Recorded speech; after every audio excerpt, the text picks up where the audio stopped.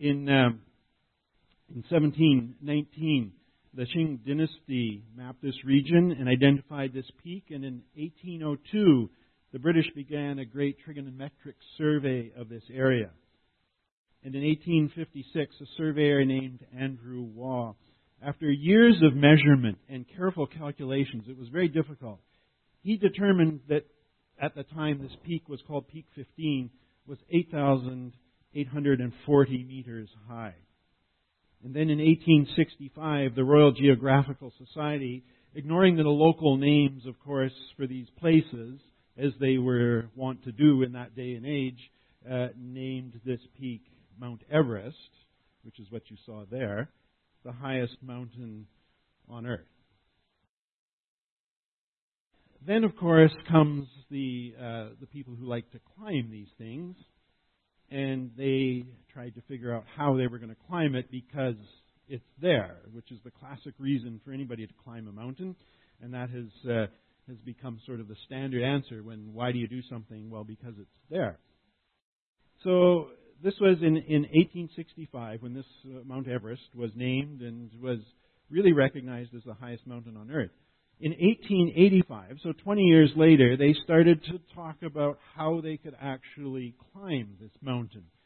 And it's difficult enough to climb it today, but you can imagine in 1885 with the kind of technology that they had, but they knew it was there, they knew it was the highest mountain, and they had to climb it because it's there. So it took another 40 years or so. In 1921, a reconnaissance trip to try and plan a mission to go and climb Mount Everest reached 7,005 meters, so still well over 1,500 meters from the peak. And they saw a likely route to the top. But they weren't equipped for such a climb, so they turned back. And they said, well, we've seemed to have found a way to get there, and now we need to figure out how do we actually do it. So that was 1921.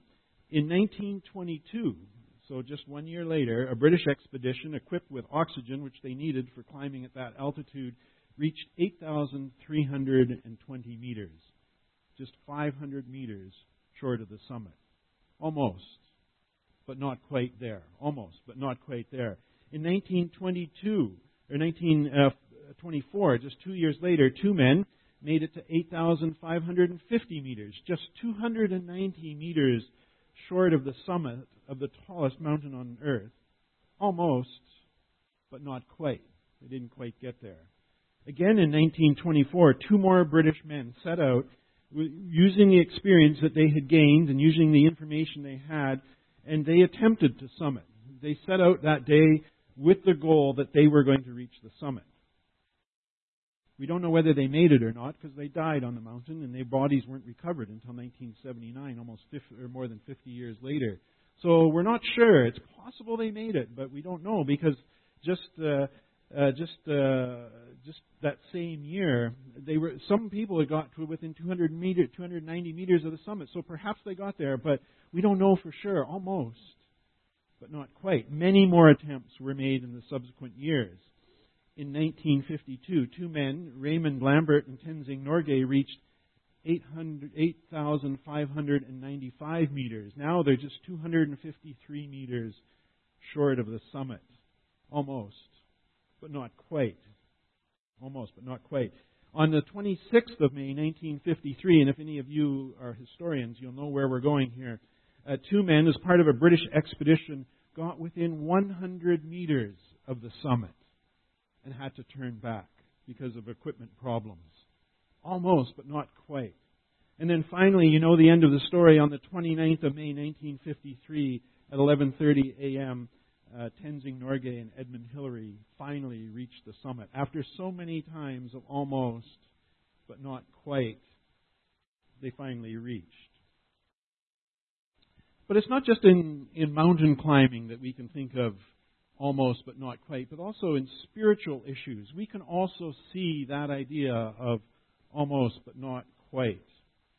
And as I was reading in John chapter 10, verses 22 to 42, I was thinking that the Jews that we read about in that passage are there spiritually almost but not quite. Much like the mountaineers who tried to reach the summit of Everest and got very close, and on a percentage-wise got 95, 96, 97% of the way there, but almost, but not quite getting there.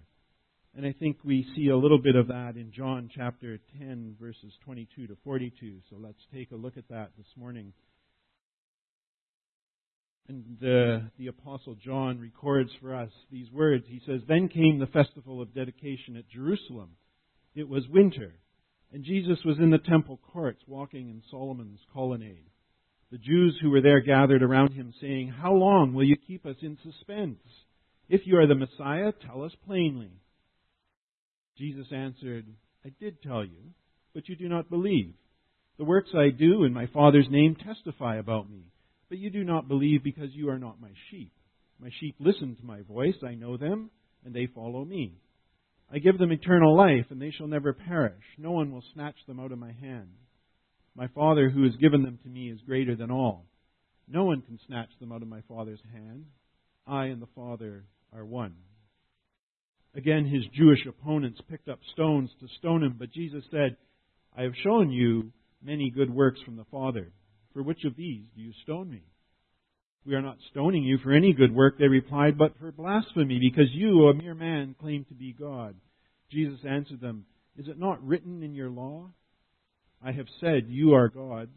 If he called them gods to whom the word of God came, and Scripture cannot be set aside, what about the one whom the Father set apart as his very own and sent into the world? Why then do you accuse me of blasphemy because I said, I am God's Son?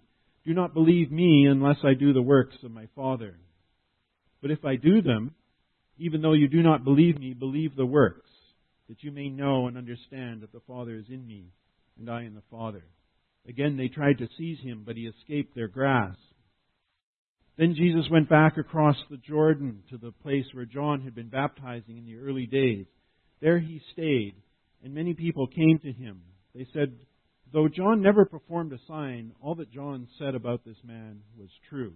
And in that place, many believed in Jesus. We have a passage here where the Jews are struggling to understand who Jesus is. They want a clear answer. And they want to know who this one is and what actually does he believe about himself. And so let's take a few minutes and look closely at what they have to say and this whole interaction between Jesus and the Jews. So here we have in verse 22 to 24, and it's sort of an introduction to the story, and it moves us on from where we've been looking in John chapter 10.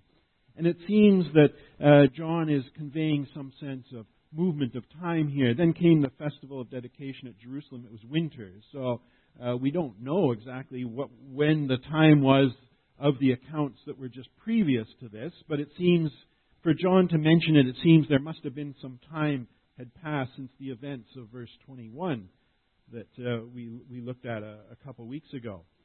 There was a reference to a feast, and it being winter tells us that John is moving the story along in terms of the time that's passed. And so there's this Feast of Dedication.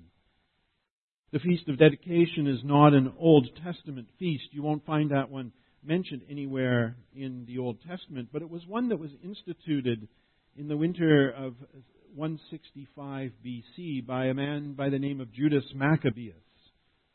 And those of you who might be a little bit familiar with what we call the Apocryphal Bible or the Apocrypha will find a couple books that he wrote, 1st and 2nd Maccabees. And this year, this Feast of Dedication starts on December 12th, so this is timely. If any of you want to go and celebrate the Feast of Dedication, you're in time to still get your tickets and head off to Israel to celebrate this feast. But this Feast of Dedication was a feast to rededicate the temple. So at a point in Jewish history, they had been conquered. They had been conquered by Julius Caesar, and then those who had came after him continued to rule over the nation of Israel. And they had faced increasing persecution until one fellow by the name of Antiochus Epiphanes the fourth, he ordered the slaughtering of a pig on the altar. And of course, to the Jews, that was the greatest desecration you can imagine to the temple, where they weren't even allowed to eat the meat of that pig. And then this ruler comes in and slaughters one of these unclean animals on the altar that's dedicated to God. And he had done that in 168 BC. And in the subsequent, in the 3 years in between that, the Jews had risen up and had rebelled against his authority and had reclaimed their sovereign rule over their nation. That didn't last very long, only about 100 years before they were conquered again. But one of the things they needed to do was to rededicate the temple to God, to cleanse the temple and then rededicate it to God. So here they are at that time of year of the festival to remember that event. And for this time, for Jesus' time, it was about 170 years earlier, to remember that rededication of the temple to God. It was also symbolic of the Jews remembering that time when they threw off an oppressive regime in their history. And so this is the setting for it. It's a time of remembering. It's a time of reminding themselves of when they became free. And at this point, of course, they were no longer free. The Romans came in and took over. And so at the time this is written, and at the time this is happening, they're celebrating this festival, but they are under Roman rule at this point. And so the Jews are gathered there for this festival. And they come to Jesus and they ask him quite simply, how long will you keep us waiting? How long are you going to string us along here? Just tell us plainly, are you the Messiah? They have one question for Jesus, and it's a really important one. They want to know, because if he really is the Messiah, then that brings all sorts of implications for how they live their life, what they worship, and what's going to happen. And so they want to know, plain and clear, Jesus, are you the Messiah? And so at this point in this festival, they approach him and they want to know. And they want him to say, straight up, are you the Messiah? He goes on and he gives them this answer. He does give them an answer, but not quite the answer that they're looking for. Not right at the start, anyway. He says, first of all, I did tell you. I told you who I was. And he says, I did these things. Look at what I did. And you'll be able to tell who I am by looking at the things that I've done. Who else has done the sorts of things that I've done? So he did all kinds of things, even up to this point. And even in just looking in the Gospel of John, we see a record of the things he did. He changed water into wine in John chapter 2 at the wedding in Cana. And he did it. It says he did it. What Jesus did here in Cana of Galilee was the first of the signs through which he revealed his glory. So his glory was revealed at that point, even then in John chapter 2. When we look earlier in the Gospel of John, we see John the Baptist speaking about Jesus. And he says all kinds of things about Jesus. And he points to Jesus. And he tells people, this is the one. This is the Lamb of God. This is the one we've been waiting for. And so we have the witness of John the Baptist. In John chapter 4, we read about how Jesus heals. In John chapter 5, in John chapter 9, we read about how Jesus heals. In John chapter 6, we read about Jesus feeding multitudes in a miraculous event there. Jesus walks on the water in John chapter 6. And so Jesus is sort of pointing at all those things and probably even more things that he did that aren't recorded for us here in the Gospels. And he's pointing and he's saying, look at my life. Look at the things I've done. Can anyone but the Messiah do those? That's what he's trying to say. That's what he's trying to communicate to the Jews here, that you need to simply look at my life and you'll be able to understand who I am. He says, the works I do in my Father's name testify about me. But it's not just his works. It's also his words. In John chapter 4, verses 25 to 26, in the encounter that Jesus has with the woman at the well, the woman says to Jesus, I know the Messiah called Christ is coming. When He comes, He will explain everything to us. Then Jesus declared, I, the one speaking to you, I am He. So there He clearly identifies Himself as the Messiah. And we read about the woman goes on. She doesn't just keep that a secret, but she goes on and she tells others in her village about Jesus. So it wasn't that there was a little secret between the two of them. That was fairly public knowledge that Jesus had told the woman this. And so the woman tells others about Jesus. In John chapter 5, verse 18, Jesus says, John records for us, for this reason they tried all the more to kill Him. Not only was He breaking the Sabbath, but He was calling God His own Father, making Himself equal with God. So the Jews had already heard a little bit about Jesus talking about Himself and who He was, and that the fact, not hiding the fact that He was the Messiah, but it was there. Also in John chapter 8, verse 19, then they asked Him, where is your Father? And Jesus says, you do not know me or my Father. Jesus replied, if you knew me, you would know my Father also. So knowing Him, Jesus, is just like knowing God. And so He's making these claims as well. In John chapter 8, verse 58, Jesus says, very truly, I tell you, Jesus answered, before Abraham was born, I am. And of course, He's referring back to the time of God encountering Moses. And Moses asked God who He is. What is your name? And God says, I am who I am. And when Jesus says, before Abraham was born, I am, the Jews would have clearly remembered what this encounter with God and Moses, and that they would have had no question that Jesus was saying, I am God. And you see by their reaction in verse 59, at this they picked up stones to stone Him, but Jesus hid Himself, slipping away from the temple grounds. So you can see from the reaction of the Jews that they knew exactly what Jesus was saying, and their response was to stone Him.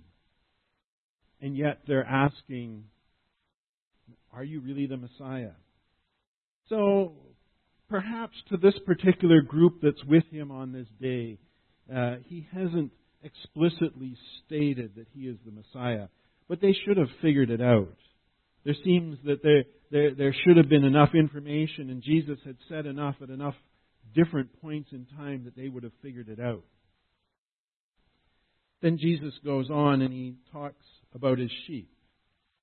He says, you do not believe because you are not my sheep. My sheep listen to my voice. I know them and they follow me. So Jesus' sheep would know Him.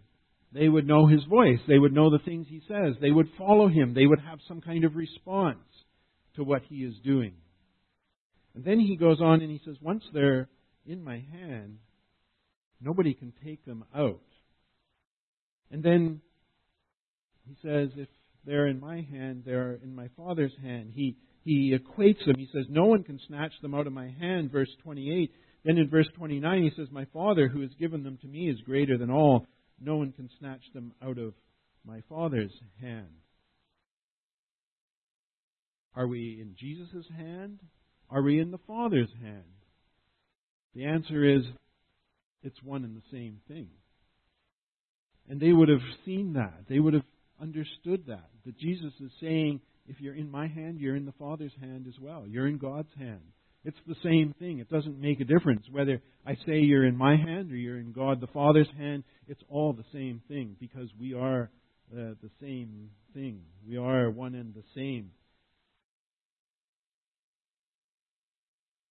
Think about this for a minute. The security that we have being in the hand of the Father who is the greatest of all. There is no one that can take us out of the Father's hand. Once we've made that decision to be a follower of Jesus, we are secure in His hand. Because that same hand of Jesus' hand is the Father's hand, and He says, no one is greater. That my Father is the greatest of all. And you are being held in His hand. And that should be words of tremendous comfort and reassurance to know that no matter what happens, we are in the Father's hand. But that isn't always how we feel. Sometimes we might feel like we're on kind of shaky ground, that we're not sure where we are. We're not sure where we're going or what's happening in life. We feel that life is just sort of crumbling around us. We might feel like we're wandering alone and lost. And we wonder if anybody is with me, but that's how we feel. There's nothing wrong with that, but underlying that and foundational to those feelings, we also need to recognize I am in my Father's hands. I'm in God's hands. We're not there alone. We're not in that tough stuff in life of a loss of job or sicknesses or injuries or illnesses, whether we're struggling at work or at home, at school, and feeling inadequate or incompetent in the job or the program we're in or whatever it is we're doing. We feel that things aren't going the way we want them to at home or in the workplace, with our spouse or with our kids. Things aren't the way we want them to be with our friends and with our family. 1,000,001 things are going wrong in our life, and we stop and we say, God must have left me. But He has not. Being in the palm of His hand, safe and secure, doesn't mean that everything will be perfect. It just means that God is holding on to us, and He'll never let us go. In Psalm 23, verse 4, it says, even though I walk through the darkest valley, I will fear no evil, for you are with me, your rod and your staff, they comfort me. These are words of comfort, that God is with us no matter what we're going through. And it doesn't, our relationship with God and our being in God's hand doesn't mean those tough things in life disappear, but it means that God is there with us and walking us through those things. So we need to hold on to that truth that Jesus is conveying there, that we are in God's hands and we are secure there, no matter what obstacles we might be facing in life. Then Jesus gets closer to the point. He says His hand, His Father's hand, they seem to be one and the same thing, and then almost anticipating that question that might come. Well, what are you saying? Are we in your hands or are we in God's hands? And he's saying, he's almost anticipating that question, and he gives the answer, and he says, it doesn't matter, I and the Father are one. I and the Father are one. This is a remarkable statement. And the Jews don't like this. They don't like that answer. Again, there's charges of blaspheming here. They pick up stones. They want to put Him to death. That's the usual end of a stoning, as you get put to death. But Jesus wants to clarify something here. He stops them for a minute. And He wants to clarify something. And it's not clear exactly who He's clarifying it for. And maybe there's a number of people that He wants to hear this clarification. It's not for Him. I don't think it's for Him. He's not confused about what's going on here. But Jesus stops them in verse 32. He says, he asks them a question. He says, I've shown you many good works from the Father. For which of these do you stone me? So Jesus is asking a very good question. He's really asking, why exactly are you stoning me? Now, I think Jesus Himself knows the answer. But He wants them to think about, okay, you're about to do something here. I want you to be clear. So I'm going to ask this question just so you are clear in your own mind exactly why you're doing this. And the Jews respond, it's not because of miracles, but the claim that He is God. So this question has clarified for them in their own minds exactly why they're stoning Him. And it clarifies for the readers who came after as well. This is exactly why Jesus was being stoned, because He was saying He was God. There was no misunderstanding about it. It wasn't because of the things He was doing, but because of that answer to that question, are you the Messiah? And He says, yes, I am. And so they turn and want to stone Him. Then Jesus walks through some logic here in verses 34 to 39. And he says, the Jews are gods, in a sense there, as you read that passage, that they are representatives of God. They're not gods themselves, but they are representatives. The Word of God came to them. The Scriptures came to them. And so, in that way, as they speak the words of the Scriptures, they are speaking the words of God. And he says the Scriptures can't be broken. There's nothing untrue about them. Despite the problems that Jesus and the Jews may have had and the disagreements and misunderstandings they may have had, they both held a high view of Scripture. That Scripture is reliable and true, and it came from God. And so they can at least agree on that point when Jesus says Scripture cannot be set aside or Scripture cannot be broken. But then he says the Father set him apart and sent one into the world, and that's Jesus.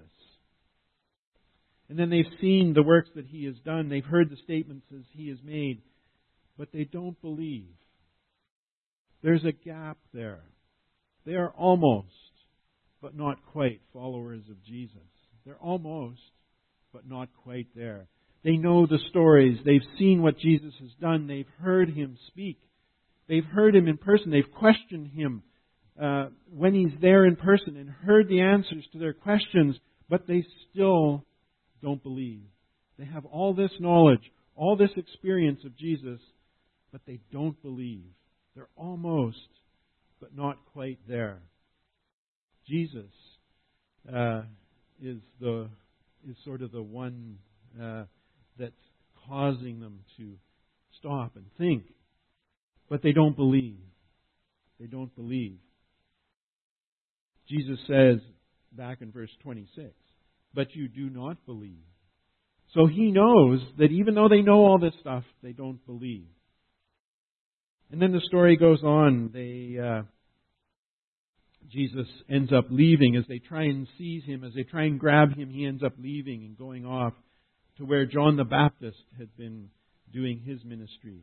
And these last 3 verses here stand as a contrast to all the struggles and all the misunderstandings, all the problems that he has getting the Jews to understand.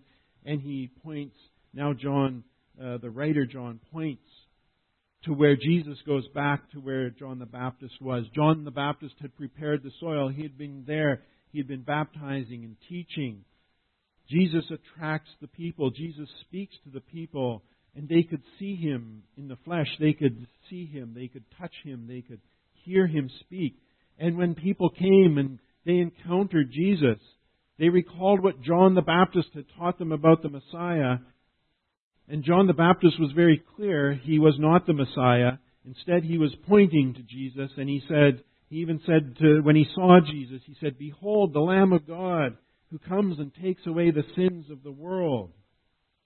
John the Baptist is one of my favorite characters in the Bible, and when Jesus comes on the scene, John recognizes that his work is finished, and he says in John chapter 3, verse 30, he says, "He must increase, I must decrease." And so Jesus goes to this area where John had been teaching, and he starts teaching, and people believe. In Jesus, when he's there in the flesh, the people could see all that John had been teaching them. They didn't need miracles from John. They didn't need miracles from Jesus. They simply looked, listened, heard, and could see that this was the one that John was teaching them about. They accepted John's testimony as a witness to Jesus. They evaluated Jesus against that testimony, and many believed that he was the Messiah. The Jews had all this knowledge of Jesus, but they had no room in their heart for him. They didn't believe. They didn't believe. They were almost there because they knew so much, but they didn't believe. So as I think about this passage, there's really 2 questions that come to my mind when I reflect on what is this passage all about. The first is, do we believe? Do you believe? Or are we a bit like the Jews? We know what John the Baptist said.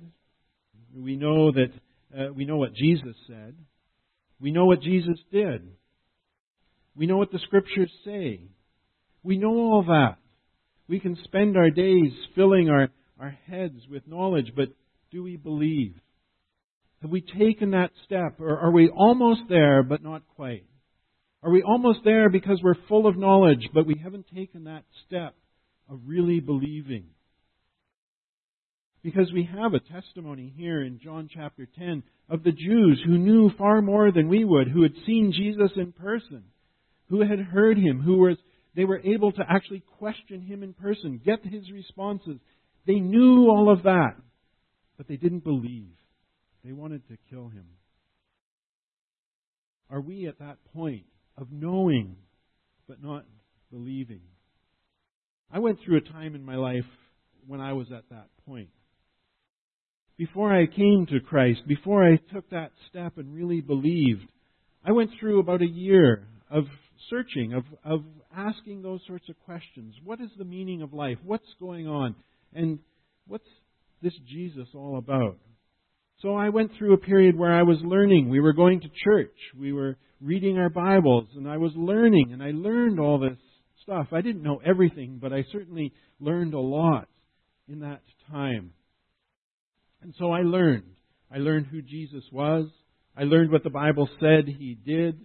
I learned what the Bible taught about why He did it, why He came and lived on earth, why He had to die on the cross for our sins. I knew all of that.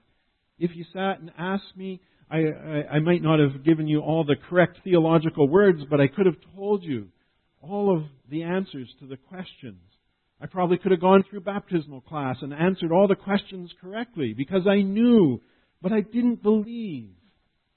And I came one day as I was reading the Bible, I came to this verse. It's Luke chapter 11, verse 23.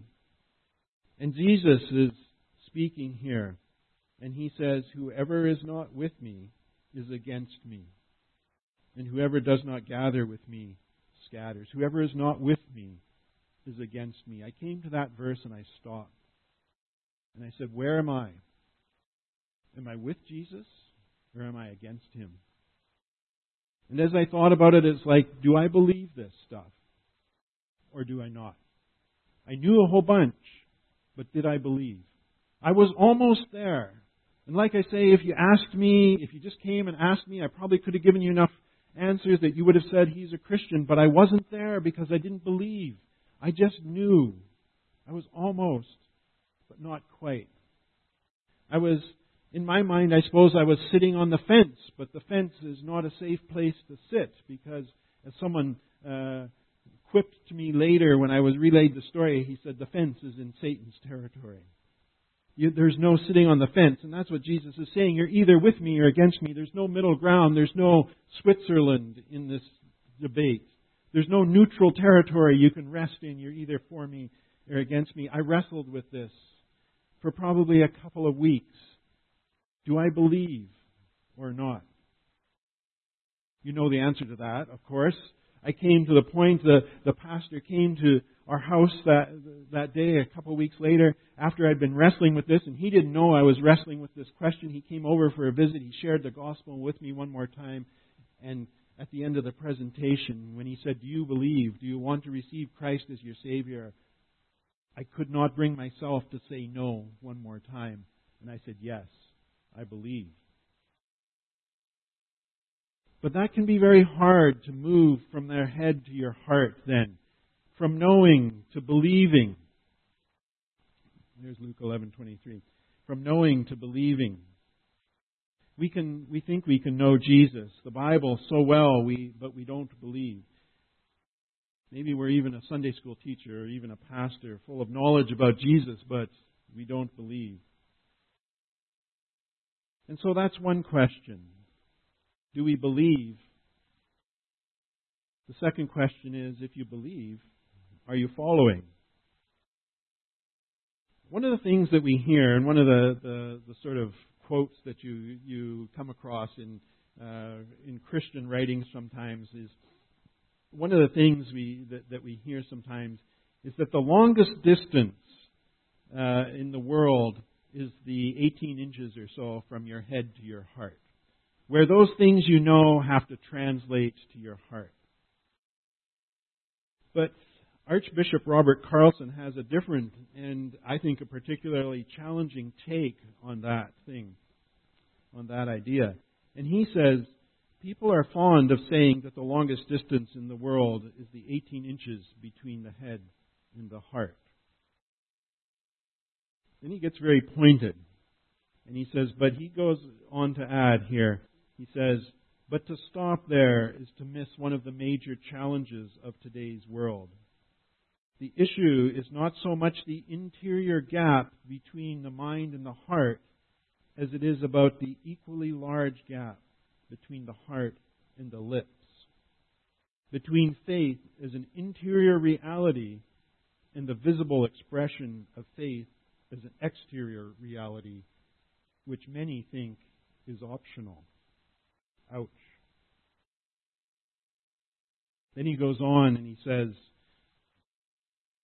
they are perfectly happy to wear the colors of their football team in the public square, but hesitant to wear the colors of faith in the public square.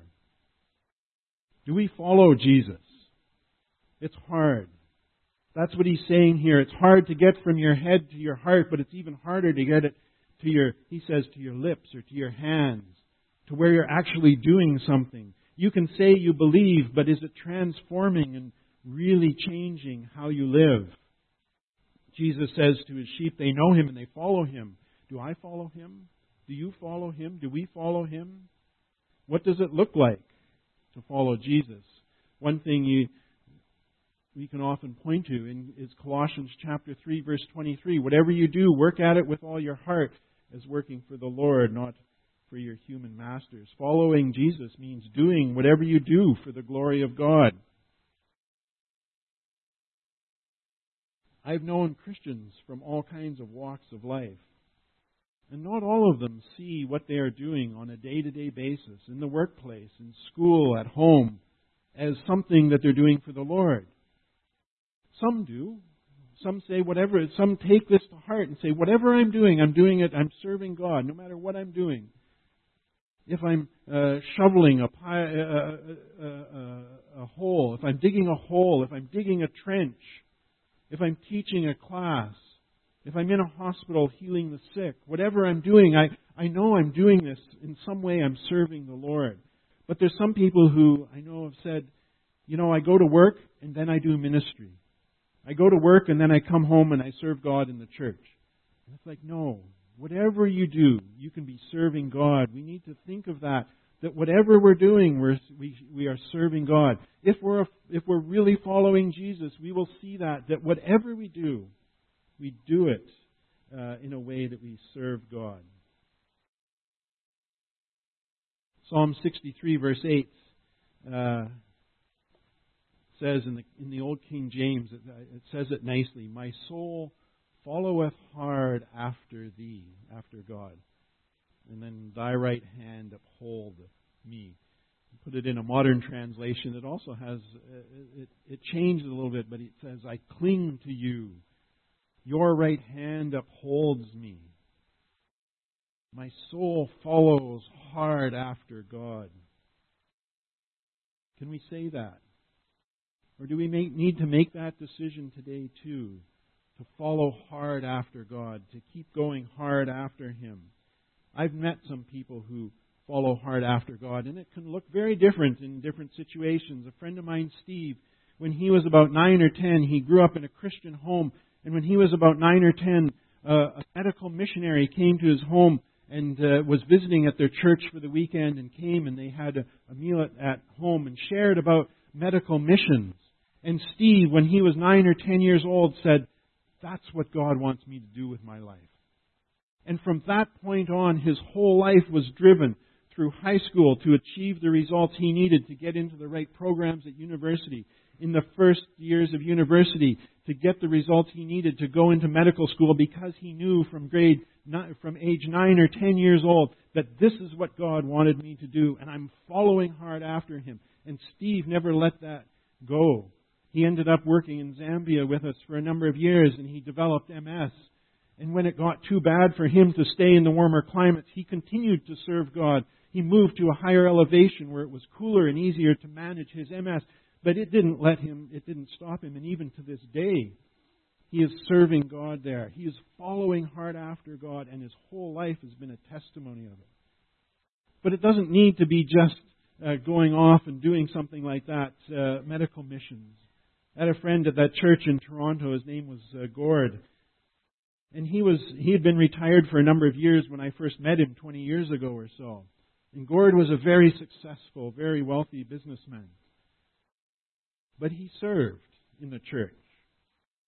And he didn't put himself up front. He never, I can't ever remember seeing him up on the platform making an announcement. But he served tirelessly. He was always there with a word of wisdom and a word of advice and using his experience. And he came alongside me a number of times and helped me and just gave me that word of encouragement and a word of advice and asked hard questions sometimes too. And Gord did a couple of things that really stand out in my mind. The first time I went to preach at that church, he took me aside for a minute and he said, just so you know, there's 4 or 5 people out here every Sunday morning praying for you as you're speaking. So just take encouragement. Be assured of that. And he didn't make it a big thing in the bulletin, the preaching prayer team or anything. I'm not even sure, other than him, I'm not sure who those other people were. I could take a guess, but I'm not sure. But he just wanted to be there, to reassure and to help. The other thing Gord did, he was never on an usher team, but he knew everybody in the church. And when there was a visitor, as soon as the service was over, he made a beeline to that visitor and introduced himself and got their details. And he just served that way, behind the scenes, but he was following hard after God, and he worked hard as a businessman and built up that wealth and was living on that, but he was serving hard, faithfully in the church, never looking for a position. Following hard after God can look very different can look very different to us. We can do that in different ways. So those are the 2 questions. Do we believe? And if we believe, are we really following God? We can ask God to give us the grace to make that decision, to believe and to follow hard after Him. And we are not to be ones who are almost, but not quite. God, help us to cross over, to move from death to life, from darkness to light. And so as we think about these 2 questions, do you believe? And if you believe, are we following hard after God? We come to the Lord's table that's set before us here. Jesus says in John chapter 10, verse 28, that He gives us eternal life, and He does that because He loves us, and He gives His life for us. And so today, as we come to the Lord's table, and we celebrate the Lord's table here, we come to remember that Jesus has come to give us life. Jesus has come to encourage us, to help us, and to give us that eternal life through His blood that's shed on the cross. And this is what we come to remember today, the sacrifice of Jesus on the cross. His blood shed for us, His body broken for us. But we also do it to recall and to remember and to proclaim what Jesus has done. In 1 Corinthians chapter 11, the great passage where Paul passes on to us what he has learned from God, or from Jesus. He says, 1 Corinthians 11:23, "For I received from the Lord what I also passed on to you. The Lord Jesus, on the night He was betrayed, took bread. And when He had given thanks, He broke it and said, 'This is my body, which is for you. Do this in remembrance of me.' In the same way, after supper, He took the cup, saying, 'This cup is the new covenant in my blood. Do this whenever you drink it in remembrance of me. For whenever you eat this bread and drink this cup, you proclaim the Lord's death until He comes.'" That's what we're doing here today. It's part of following hard after God, is participating in this remembrance of Him and proclaiming the Lord's death as we wait for Him to come. Those who have taken that step of believing in Jesus and taken the further step of following Him and being baptized are welcome to join with us. If you haven't, you can just sit and let the elements pass by and reflect on all that Jesus has done for you. If we could have the ushers come forward as Deacon Wigwan prays for the bread and the cup, please.